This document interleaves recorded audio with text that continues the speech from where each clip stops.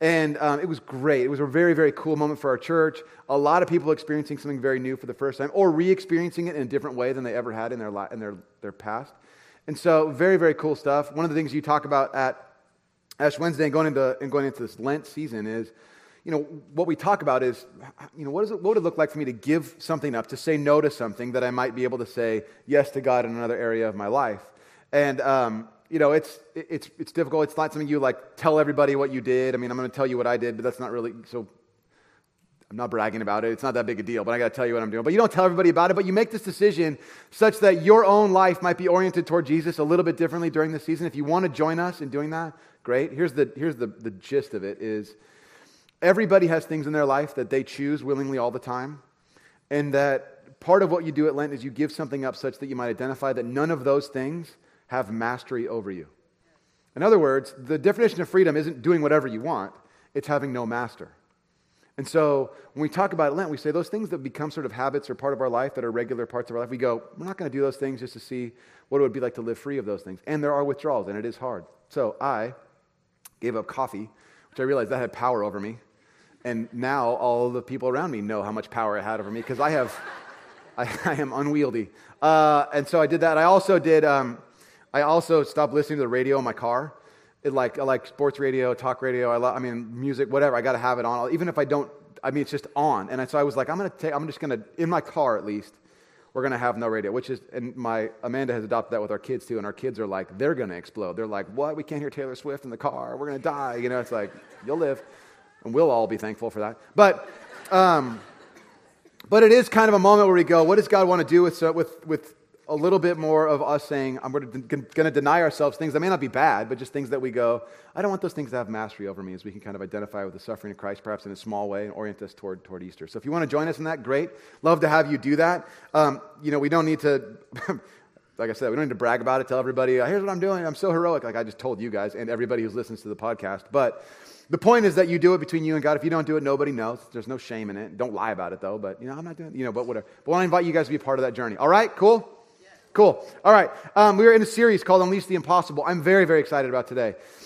This is a message I've been thinking about for a long time. It's something I've been wanting to consider for a really long time. And I'm going to invite you guys to consider this week kind of a unique week in this series. We're wrapping it up. We have one more week after this, which includes Outreach Weekend, and then we'll be done with the series. But Unleash the Impossible is a series that we started a while ago in a leadership conversation that came out of this really sort of what has guided our conversation the whole time is this verse right here, John 14:12. That very truly I tell you, whoever believes in me will do the works I've been doing, and they will do even greater things than these. Jesus is speaking these words to his disciples at the Last Supper. And he's telling his disciples, you've seen the stuff I've done for the past couple years we've been together, and there are greater things to be done, and you're going to do them.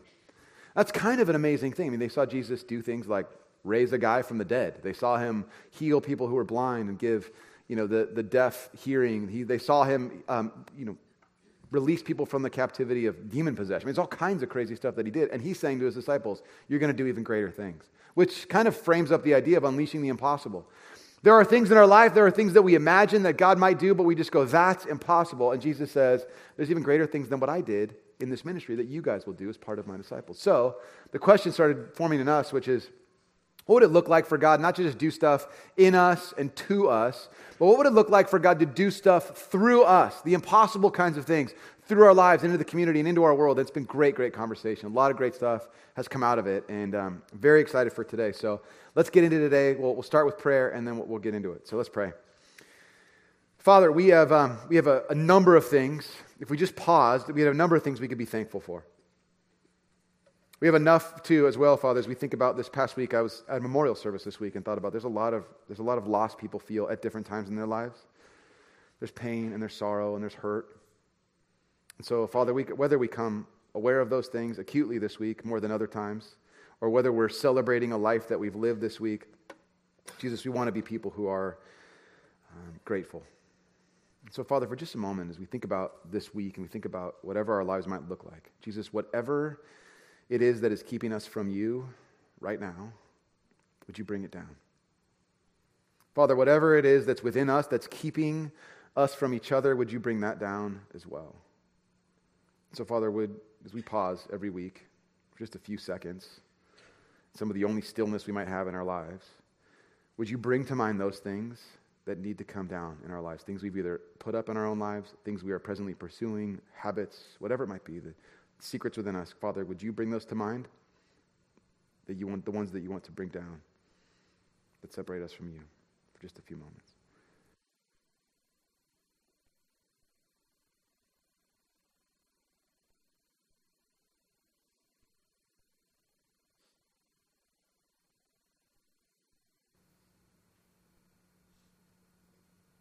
Jesus, we anticipate a life of freedom and wholeness. And for a lot of us, we don't really know how to find it well. So restore us back to you, that we might live a life without those things that keep us from you. We anticipate great things today, Jesus. In your name we pray. Amen. Amen. All right, if you came in, you probably got a bulletin in there as an outline. If you want to pull that out, there's some stuff we're going to do in that outline. You will need a pencil or a pen later on. Sometimes you don't have to do that. It's sort of, I know some of you reject the idea of note taking. If I can't remember what you say, Jeff, then I'm not writing it down, kind of thing. I get that, but I'm not that clear. So you might want to write some stuff down. But also, if you want to follow along, there'll be stuff on the screen. You'll be able to see what's happening there. So we'll start in Luke chapter 23. If you're looking for where we're going to be in the Bible, we'll end up in Hebrews 10, but we're going to bounce around a little bit. Just found out, I did not realize this. Today I had to ask someone, the first service, I go, is today the Oscars? It's like that. And I realized for some of you guys, that's like your Super Bowl. Like, this is the greatest day of the year. People and what they wear and their shoes and their dress or whatever, which I don't get that at all. But it is that day. And someone said, oh, the host is Neil Patrick Harris. And I went, Doogie Howser's the host? Like, oh yeah, Doogie Howser. Some of you guys don't know who Doogie Howser was. Anyway, he's a big deal now. But he's leading this thing. And I was thinking this week, I was thinking about all the movies I saw. I don't see any movies anymore unless they're animated, really. I mean, I saw the movie Big Hero 6, which I guess is up for an Oscar. Great movie. And of course, the first 2 minutes, my son goes, oh, that's the bad guy. And I was like, oh. Well, thanks, 6-year-old son. You ruined everything. This whole thing's a nightmare, So he tells me right away he had already seen it. But I realized something. When I go to see movies, people always come to me at the door and they go, oh, you're much taller than I thought. Most people, I think, imagine that I'm a short person. I don't know why I must have a short-sounding voice or whatever it is. But people always go, oh, you're way taller than I thought. Maybe it's because this mic stands high. I don't know. But most people think I'm probably about 5'8". I'm actually 6'3". I know, shocking, which isn't that tall. But I realized when I'm in a movie theater with little kids, 6'3" is ginormous. And I'm sitting in a movie theater with little kids, and the moment I sit down in front of them, it's just, oh man. They don't even try to disguise it. And you don't feel a deeper shame in your life than when a little kid is like, oh man, right in your, like right behind your ear, and you're just like, I'm so sorry, And for me, almost all of my height is above. It's all torso. In fact, my legs are just extension of my back. They're not even legs. So I'm all torso. My Amanda, my wife, who's about 5'5", her legs are only 2 inches shorter than mine. And so you just imagine the amount. There's a lot of torso happening here. And so I'm just Torso Man. If there could be a superhero, that's what my name would be, Torso Man. He doesn't do anything except block children's view at the movie theater. But I sit down in the theater and you could hear, and it's not just kids, it's like, their moms too. So I'm like, oh gosh, could you move, sir? I'm like, where? they don't have torso seating. They don't accommodate me. And any time, it's like, I'll give you guys candy. What do you need? I just can't, this is my back, not in my legs. I can't do anything about it. But here's what I realized is that any moment when what we're trying to get to or see is obstructed, usually we start getting a little bit desperate. Did you guys see this week? This is the craziest thing I was watching on the news. There was the traffic story, which I never pay attention to the traffic because I'm, even if it's, I never hear the freeways I care about, and even if they say them, I still manage to miss them. But they're talking about that a helicopter crashed on the freeway, and it was blocking the traffic. Did you guys hear this? And I'm like, a helicopter crashed onto the freeway? How awful. They were so mellow about it. They're like, well, here's what happened. It fell off of a truck. So a helicopter is being driven by a truck and fell off. Blocked 2 or 3 lanes of traffic. And traffic was backed up for an incredibly long, and there's no tow truck for a helicopter. So it's there forever. And you know what happens when people's traffic path is obstructed? Usually not their best self comes out. It tends to be, I know for you guys, yes, everybody else in the world, they are terrible. But us, we're different. But our worst stuff, we start getting really desperate. We start figuring out, is there a way to get around this? Is there some other solution? So whether we can't see a TV screen or a movie screen, or in some way or another, the path that we intended is somehow blocked, we start figuring out there's got to be another way to live. And I think for a lot of us, the way in which we could even sum up our own life is one in which our life has felt mostly obstructed. That it's felt blocked in some way, that in somehow or another, if we were to try to figure out what our life really looked like, to put sort of a cap on it, what we would say is, well, there's a lot of things that I feel like I wanted to experience in my life. And at the deeper, really, recesses of our soul, there's an obstruction to what our soul really needs, and we just haven't seemed to have been able to find it, and it's resulted in some kind of dissatisfaction with our whole life. Our whole life, we feel like something's not quite right. I think in so many ways, when there is an obstruction in our lives, we think about all of these things. Like, just think about these obstructions. Some of you might know what I'm talking about. We live lives of obstruction. There's things like this: relationships, habits, secrets, addictions, regrets. We think about the things we wish we would have said, things we wish we could have done. We think about the things that have happened to us that are not our fault, that we just endured. And somehow our life has been obstructed from the way it was intended to be. We've just been blockaded. And there is a work that God does in our life. You could sum up his entire ministry simply by the idea that God wants to do away with the things that obstruct us from the fullest possible life with him. And he would do everything he could to deal with those things. So for us regular people who live regular lives in the real world, there's a question we got to wrestle with, which is this one. What would it look like to live a life that's completely unobstructed? What would it look like to live that kind? What kind of freedom would that be for us? Most of us have an impression what this might look like, but this literally is, there's a point at which God's entire ministry in Jesus comes to a focal point in this same idea. Because I think most of us, we start thinking about what it would look to live a life that's completely unobstructed. Most of us have a sense that we kind of want that, but our dream for an unobstructed life is actually kind of small. It's actually too small. And Jesus does something that is way bigger than any of us ever imagined. The entirety of Jesus' ministry is about removing the obstruction from our lives to him. Whatever it is that would be between him. And the most critical moment, the way in which that's seen most beautifully and most critically in Jesus' life is at the cross. It's the most bizarre, tragic story, and it's the most ironic thing in the world, that the way that we would have freedom from the things that block us is by Jesus going to the cross. Now, I want to show you just kind of what this looks like. There's the passage of Scripture that describes him on the cross is accounted for in a couple of the Gospels, and I want to give you a sense of what this looks like, because there's a really bizarre verse in this whole story here. Check this out. Luke 23, 44 through 45. It was now about noon, and darkness came over the whole land until 3 p.m, for the sun stopped shining. Now, whenever you have giant, huge events in the Bible, often they are accompanied by weather phenomenon. Like the whole cosmos is being affected by something. Now, what you have to know is Jesus is on the cross. He's already been on trial. Obviously, he's here on the cross. There are other people that are on the cross. There's 2 other people that are being crucified with him. Crucifixion is a form of execution that's not even allowed for Roman citizens. It's only for non-Roman citizens who have committed the most awful crimes. And he's out there on the cross. And there's all these details that surround the cross. There's the time of day, obviously. There's other people there. There's who's witnessing it, the trial details, what things people are saying, what things people are doing, how the soldiers are reacting, and all this stuff. And then there's this weird detail. And the curtain of the temple was torn in two. Now, some of you know what this means. But for a lot of us, if we just pulled that part of verse 45 out and just kind of were like, what does that mean? We'd kind of have a little trouble understanding why it matters at all. And one of the things you learn in sort of basic storytelling and in basic sort of movie plots, whatever else it is, you know that if you cannot ever include a detail in whatever the story is, that doesn't matter. So if you include a story or a scene or something else that really doesn't move the plot forward, then you don't have it at all. And yet there's this weird verse, and the curtain of the temple was torn in two. Continuing on, verse 46. Jesus called out with a loud voice, "Father, into your hands I commit my spirit." And when he had said this, he breathed his last. This is the moment. So right at the moment Jesus breathes his last breath, there's this curtain, evidently, in the temple nearby, which is torn in two. Now, the question, to understand the significance of that particular detail, we have to back up a lot.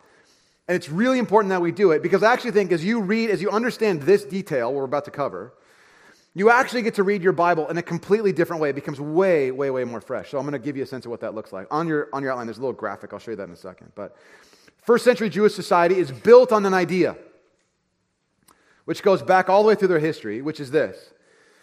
There are reasons and places and necessities for keeping some things and some people separated from each other.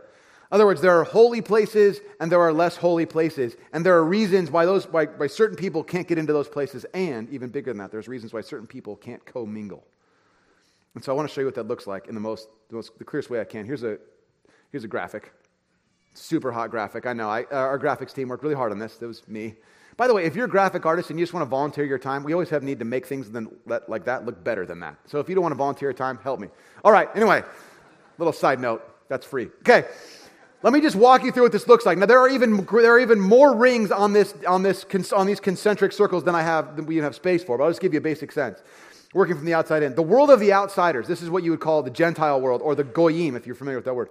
This is where all of that world is. These are people who are not at all connected to God's people. Then again, so this is just geographic. Judea is sort of the greater Israel proper. Then you have Jerusalem, the city. The temple, which I subdivided a little bit, which is even more divisions than this. But the temple then is the holy place, which is like this inner part of the temple. And then there's the most holy place, or the Holy of Holies, as you might have heard it described. Now, in every one of these areas and every one of these places, there is something that divides them all. So, if to imagine, just to give you a sense, there's in the most holy place, in the holiest of holies. This is what is in there is the Ark of the Covenant. Now that's the Ark of the Covenant, first of all. This is like, if you saw Raiders of the Lost Ark, remember that thing at the end that melted all those Nazis' faces? That's the Ark. Some of you don't know what I'm talking about. It's awesome. It's incredibly biblically accurate. I don't know if it is or not. It's just kidding. But in the Ark is just a word that means container. The covenant piece, and you hear the Ark of the Covenant, is because in that container are the original 10 Commandments that God gave Moses on Mount Sinai. So he takes these 10 Commandments, which are often called the Law and the Covenant, is what Moses' work is, put in this Ark of the Covenant. Now that's placed in the Holy of Holies. Now what the belief was that this is where heaven and earth intersected in the most real way. That God's manifest presence, meaning His presence actually like in a location, showed up right there. It was the most holy place. And there's only one person who could go in one time a year. The high priest could go in there one time a year. He'd make sacrifices for the sins of the people in that place. And so holy was this place that they had to tie a rope around the guy, because if he fainted or died in there, no one could get him. So they literally, is he still, hey, I'm not done yet. I'm just standing still. I mean, he's in there like waiting in there to do, it's like so serious and so holy is this place, they can't even go in there. So it's just this one guy goes in there once a year. Now, some of you grew up in a place, maybe you, so there's the sacred objects in the sacred space with the sacred person that goes in there one time a year. Now, some of you grew up in a house, show of hands, by the way. How many of you guys grew up in a house where there was at least one room in that house that you were forbidden to go into? Not because it was a locked door, just because it was like the living room, like it was the formal area in your house, and you were banned from it. Show of hands. Yeah, a couple of us had this unbelievably bizarre behavior that our parents, if you're a parent who does that, just with all sincerity, what is wrong with you? Okay, just want to say it right now. But I remember we had like this sacred room. I mean, it was like there was the sacred sofa and the blessed carpet, and the sort of holy doilies, like whatever they were that were on the coffee table. And it was like we only went in there like at Christmas. It was like, okay, everybody take a picture, and then it was like, get out, everybody get out, get out. Our dog knew. You could tell that our dog, as she was getting older, she just would kind of, she just found the permission, because she would just kind of, you could just see like where she would lay on the edge between the wood floor and this white carpet. You could see kind of like a dog imprint there. And it just, as she got older, just got further and further into that room. But if you sat in that room, some of you grew up in this situation where if you sat in that, if your mom knew by the butt print in the sofa that you had sat, who was in the family, who was in the living room, who was in the living room? Who was there? Were you guys sitting in there? No, we weren't. What's this butt print doing here? I mean, it's like they knew. It was so serious. The lines in the carpet, the vacuum lines had to be in the same direction. If they were not in the same direction, you violated the Holy of Holies. Now, in all of those rooms, if you grew up in these houses, some of you had friends that had houses like this too. there's always some kind of way that you know that you're in that room. There's either a change in the flooring, there's a rug there, there's a change in the paint, there's, some kind of laser scope that protects to make sure you don't go in there or whatever, some security system, whatever it might be, but there's some way that you know that you have now entered into a place that is different than all the other places, and you better not have dirty feet in it, right? Now, the way in which the holiest, the most holy place in all of the world, the holiest place in the entire world was separated was by a curtain. So you have Jesus who dies on the cross, and this curtain in the temple is torn in two. And let me show you what this exactly looks like. So in Exodus 26, God gives his people the instructions on how their mobile worship center, called the tabernacle, it's a big tent, ought to look. And how the Holy of Holies ought to be separated out from the rest of the room. It says this: make a curtain of blue and purple and scarlet yarn and finely twisted linen with cherubim, which are angels, woven into it by a skilled worker. Now, know these things. Anytime you have the color of purple or these are all really exotic color dyes. I mean, it's like, these are really expensive things. These are things people would not have, common people, most likely nobody else would have worn these things at all. These are incredibly expensive materials.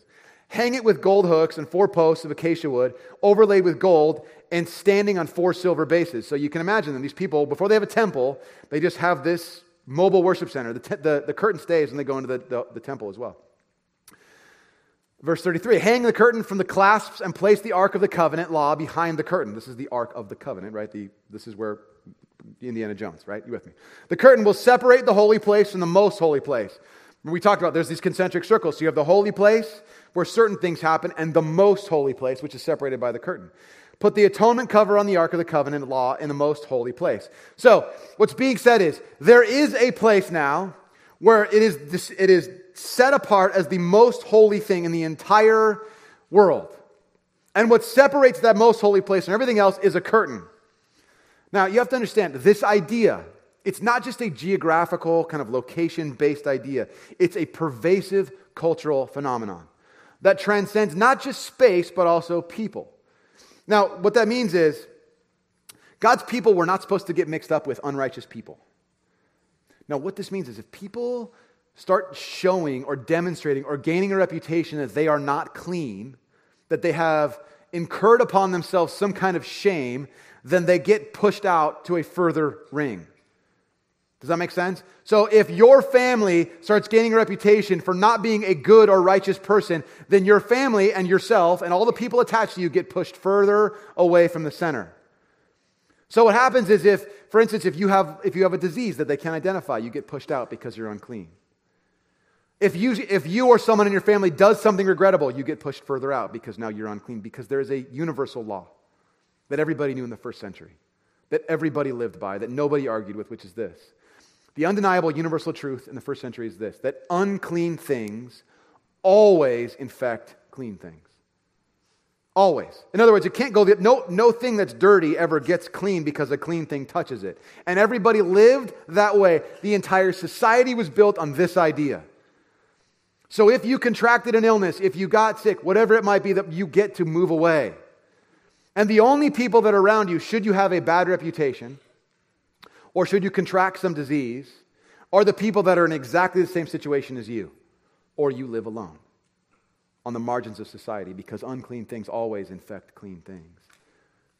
You get the result of this kind of thinking is that people not just simply sort of keep themselves from the unrighteous ones, it also becomes an excuse for a lack of mercy. It becomes an excuse for a lack of helping each other. So there's this upside to this, which is let's make sure we're a holy people. But the downside of it that people begin to start bending it is people who are unclean don't deserve my help. And it gets a little bit more even bizarre. Because there's a belief that one day God, just give you a sense of what this looks like.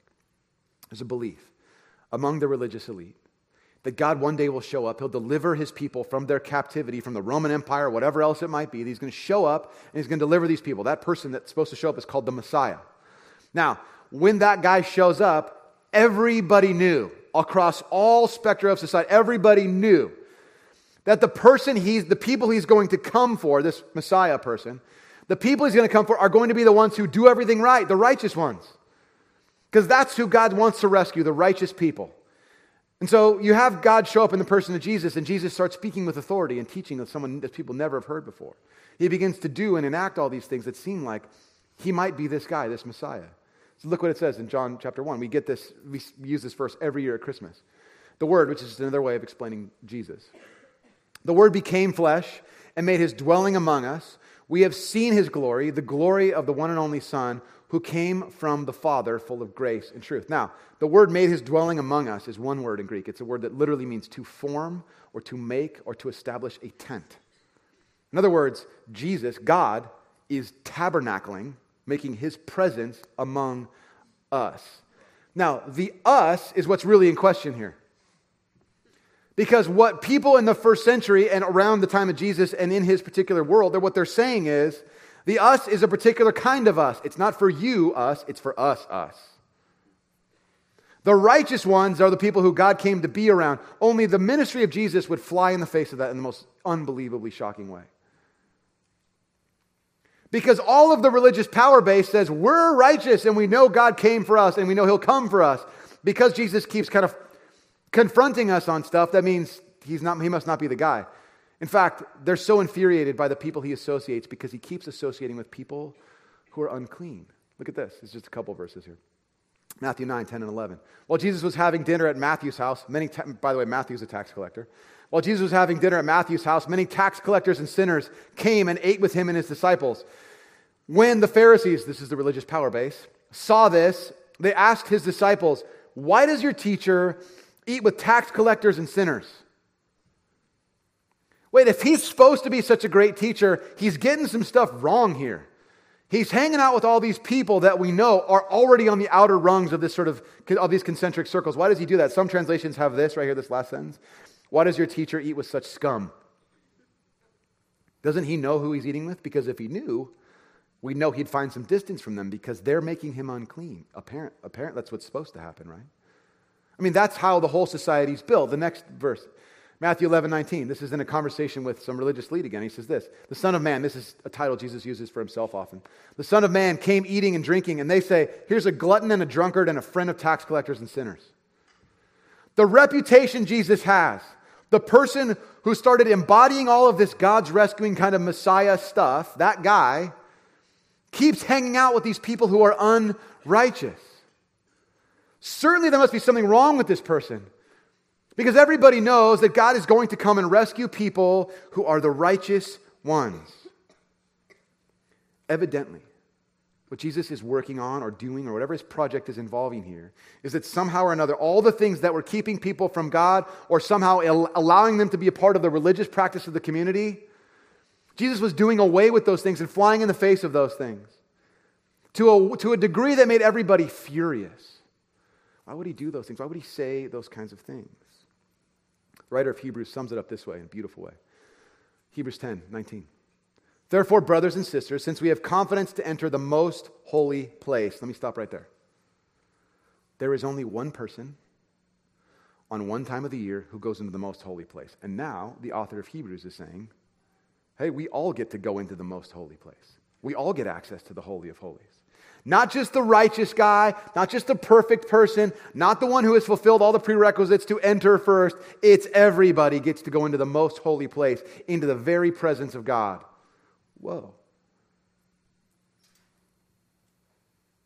Therefore, brothers and sisters, since we have confidence to enter the most holy place by the blood of Jesus, which means it's not that all unrighteousness is permitted in the unholy place. It's that God does something that we cannot do for ourselves, which enables that to be the reality. It is in the blood of Jesus. By a new and living way open for us through the curtain that is his body.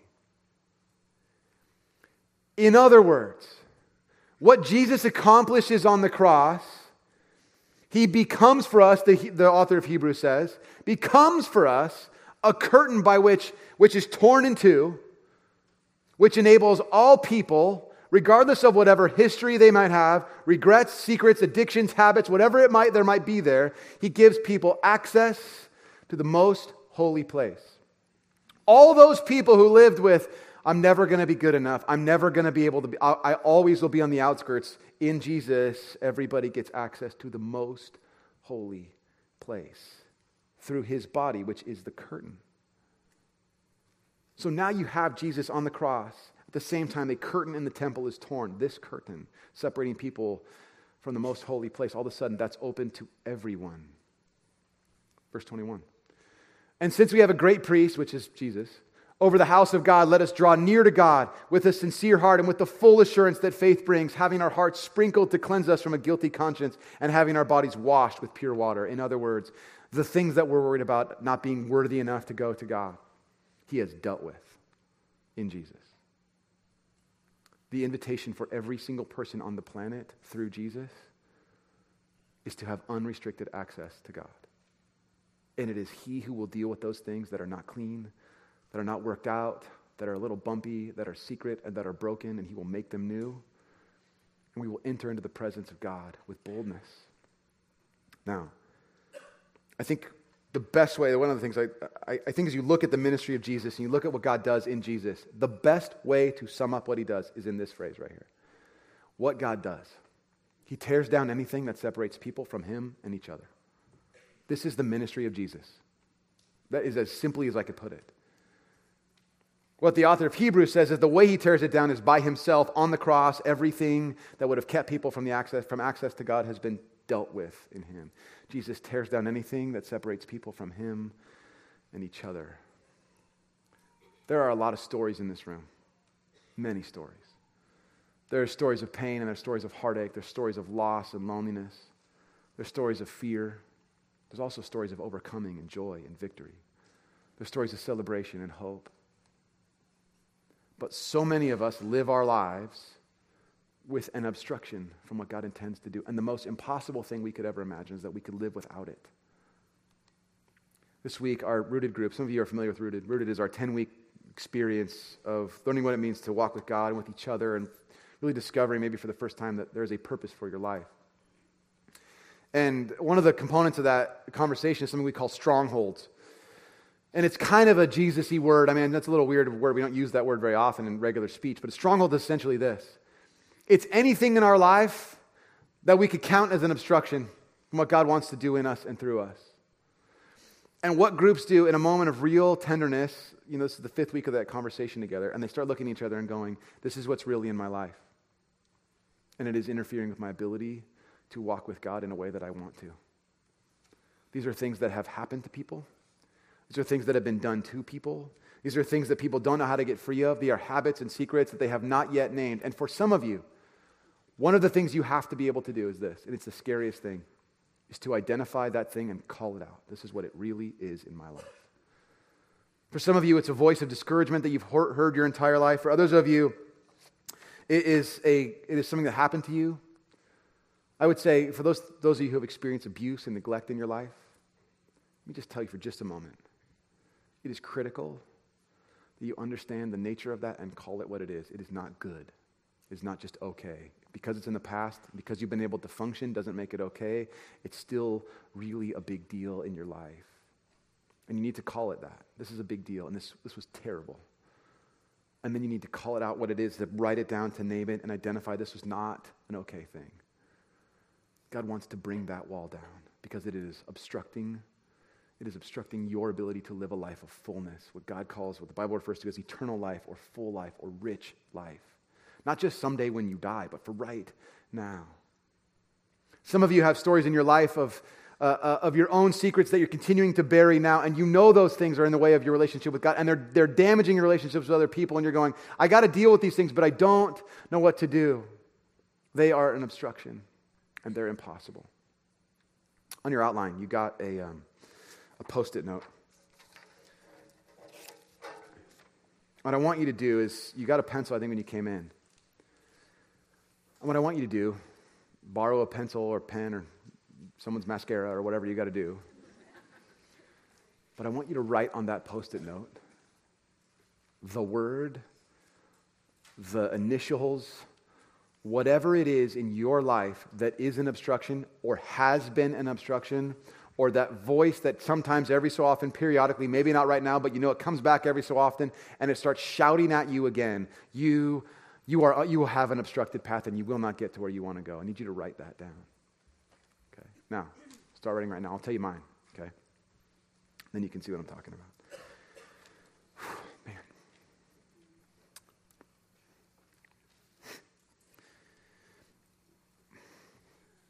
In my own life, what surprises me often is that I keep coming back to this one really insidious lie, and maybe you relate to this.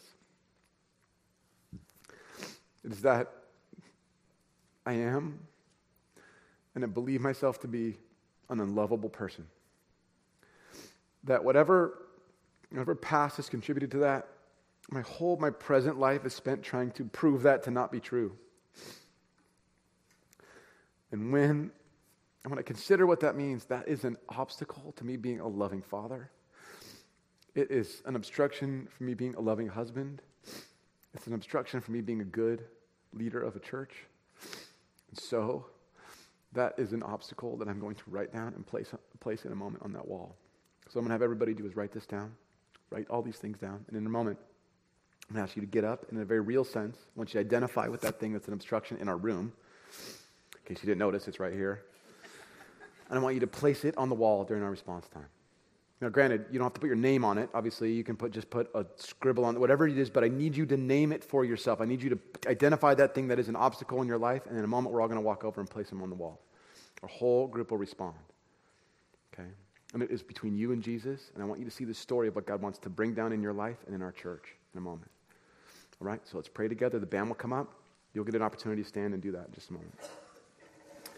Jesus, there are things in our lives that we hold on to that are just lies.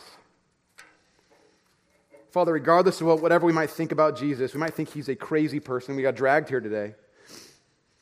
That crazy person believed that whatever he gave up everything, his body torn in two, because he loves us, because he wants us to live in full freedom, an unobstructed life, a full life that is with him. Jesus, we know there are things in our lives and in our hearts that need to be dealt with. Might we call them to mind now? Might we place them on this wall as an act of worship? We could live, at least for a moment, Father, in the hope, the very real hope of your victory over those things. Jesus, might we begin the journey of freedom from those obstructions, the old ones and the new ones, right now in this moment, Jesus. In your name, Father. Amen. So here's what we'll do. Let's stand together. And there you can see why some of there's pathways that are marked out for you on the floor, on the passageway, on the aisle right there. And just work your way to the wall. And when you're ready, walk over and place it on the wall, and we will sing and respond. After we do that, I'll have you come back to your seats, and I'll close the service out, all right? So let's sing, and let's place those things on the wall.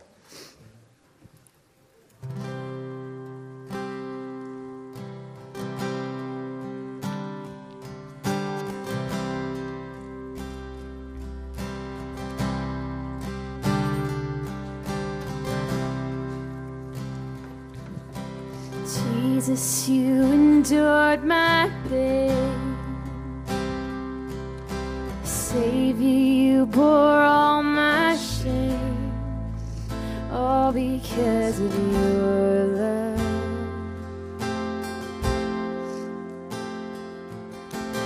Maker of the universe, broken for the sins of the earth, all because of your love.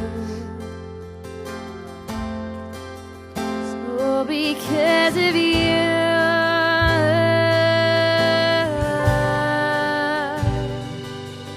Because of your cross, my debt is paid. Because of your blood, my sins are washed away. Now all of my life I freely give. Because of your love, because of your love, I live.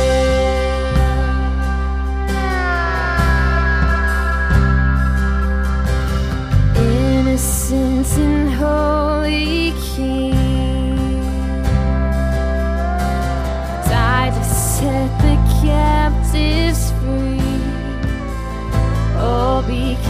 of your love.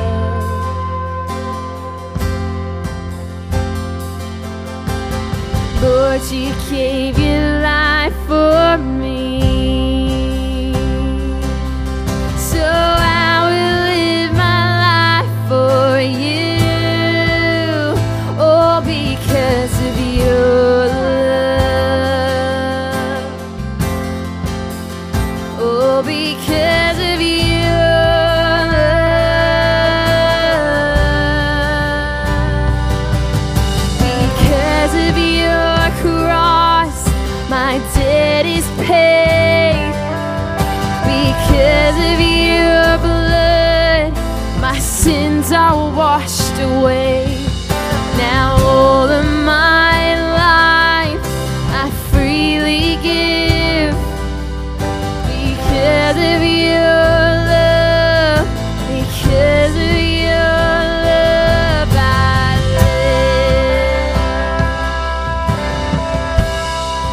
live. You did it for me, you did it for love. It's your victory, Jesus, you are enough. You did it for me, you did it for love. It's your victory, Jesus, you are enough. You did it for me, you did it for love. It's your victory, Jesus, you are enough.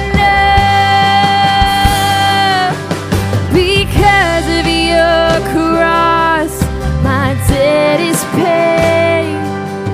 Because of your blood, my sins are washed away. Now all of my life I freely give. Because of your love, because of your love I live.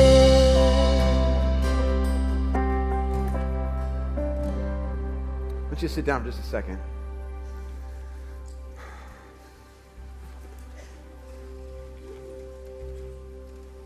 I want you to just take a look at the wall. The wall is now adorned with the things that people want to see come down in their own lives. But the curtain separated the most holy place from everywhere else in the entire world because it was so much more holy. And now we get to walk into the throne room of God, the very holiest of holy of places, because of Jesus, who removes all of these obstructions. Every one of them. Now when you look at the wall, I know nobody walks in and says, I just love that there's a wall dividing the worship center. I just love that. It's just it's cool. I love that. I know nobody says that. But now you can hate it even more. Because what God wants to do is to bring that down. I think what I want to tell you right now, the church has done a phenomenal job of being gracious, you being the church. It's been a phenomenal job of being gracious with this wall. Again, I'm going to tell you a story or an example. This is probably not appropriate, so bear with me. Don't tell the story again, okay? I think about this wall for a second. I think about this wall like it's your uncle at Thanksgiving who probably needs to be in recovery. And he's constantly saying inappropriate jokes to the kids. And he's constantly saying things to people that you're like, someone's got to deal with that guy. We got to deal with this wall, guys. It's time in our church to see that come down. Literally, not just the Post-it notes, but the wall that they're on. It's time. We've endured it. We've been patient with Uncle Wally here for a long time, but we got to take care of him. So we're going to bring this down.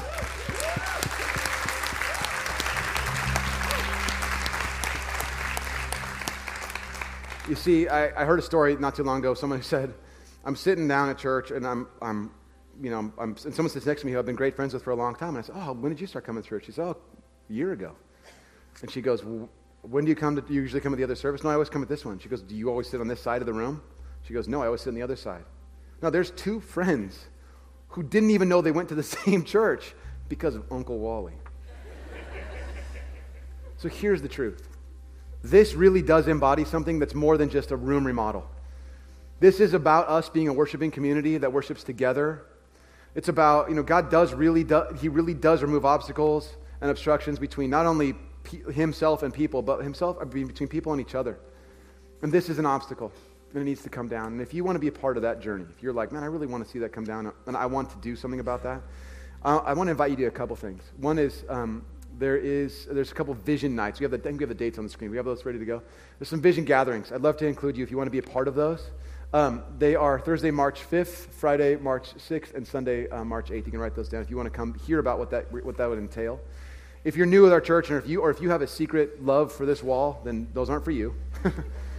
But I'm going to invite you into a spiritual journey, one that's embodied in what you just did on this wall here, which is I want to be a part of seeing a community be healed, be brought together. I want to see the church take its next steps, which means there's a financial ask for that. If you want to be a part of that, great. There's a card, looks like this, which is in a packet, which is in the back on your way out. You'll be able to pick up in a moment. If you want to be a part of it, great. The packet has a worksheet for you to kind of consider what that would look like, to prayerfully consider being a part of bringing down this wall. And we'll talk about some more what that means next week as well. But I'd love to have you be a part of it. And we'd love to see that come down. We'd love to have a unified worship center like a proper church without a wall down the middle of it.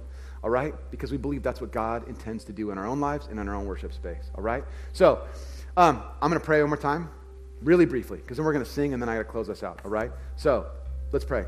Jesus, you are at work. We're surprised at the way that you work.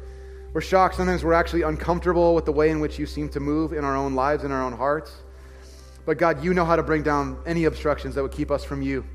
Any obstructions that would keep us from the fullest possible life, which is the life that you give us. And so, Father, we commit ourselves to you in every way we know how, and we respond and we sing about your greatness because you are great. You have given us so many reasons. And so, Jesus, would you hear our prayer set to music as we sing these songs? So, Jesus, it's in your name we pray. Amen. Let's stand together and we'll sing together, and then I'll close us out in a moment.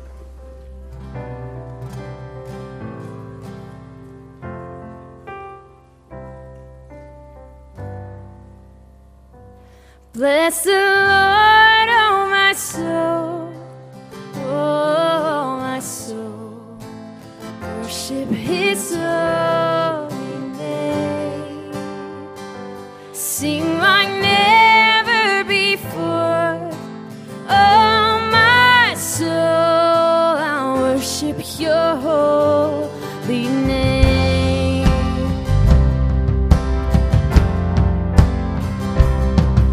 Sun comes up, it's a new day dawn. It's time to sing your song again. Whatever may pass and whatever lies before me, let me be singing when the evening comes. Bless the Lord.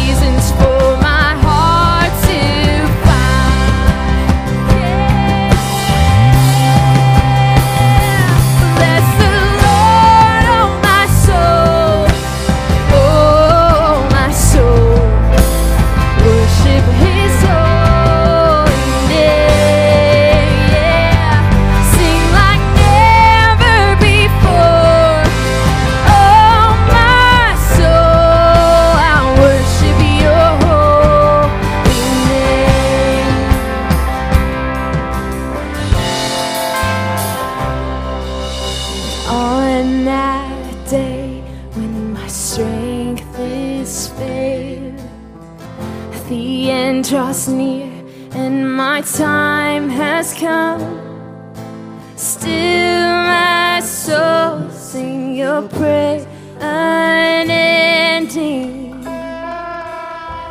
10,000 years and then forevermore.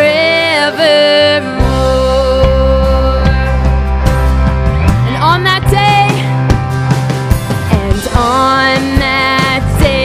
when my strength is failing, the end draws near and my time has come. Still my soul will sing your praise unending. Yeah. 10,000 years and then forevermore.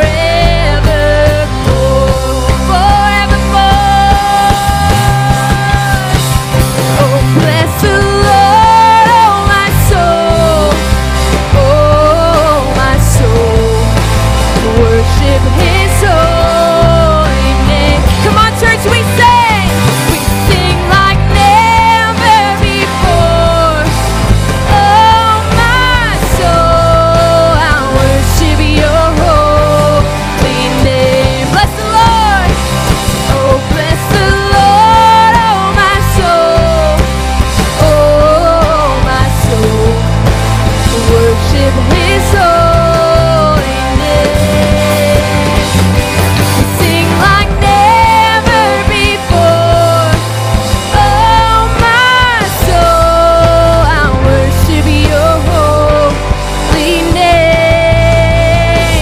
Oh God, I worship Your holy name.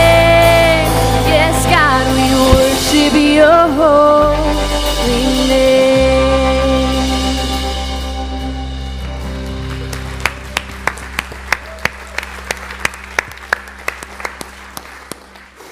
God has been so good to us, continues to be so good to us. And I know there's a lot of stories that are on this wall now. They represent a lot of pain. Some of you may have opened something up in your life. You need to maybe pray with someone after the service. Maybe you need to let us know by putting a prayer in the prayer wall. But we'd love to make sure that you get met here by someone who cares about you, get a chance to pray with someone. It would be great for you to be able to do that. But for those of you, again, who are interested in joining us in the journey to take this wall down and really begin to see God unify us as a worshiping community, among some other things we want to make sure we're able to do. There's a packet in the back. You can grab that, take a look through it. You're not obligated to, we're not taking your picture or making you sign up because you took a packet. If you're just interested, we're not chasing you down. We saw you take a packet, and there's none of that, so don't worry. But if you want to learn more about it, great. You can check out those vision nights as well. That information is in that packet as well. And so I'm excited for what God's going to do in the next season of ministry here. He really is unleashing the impossible.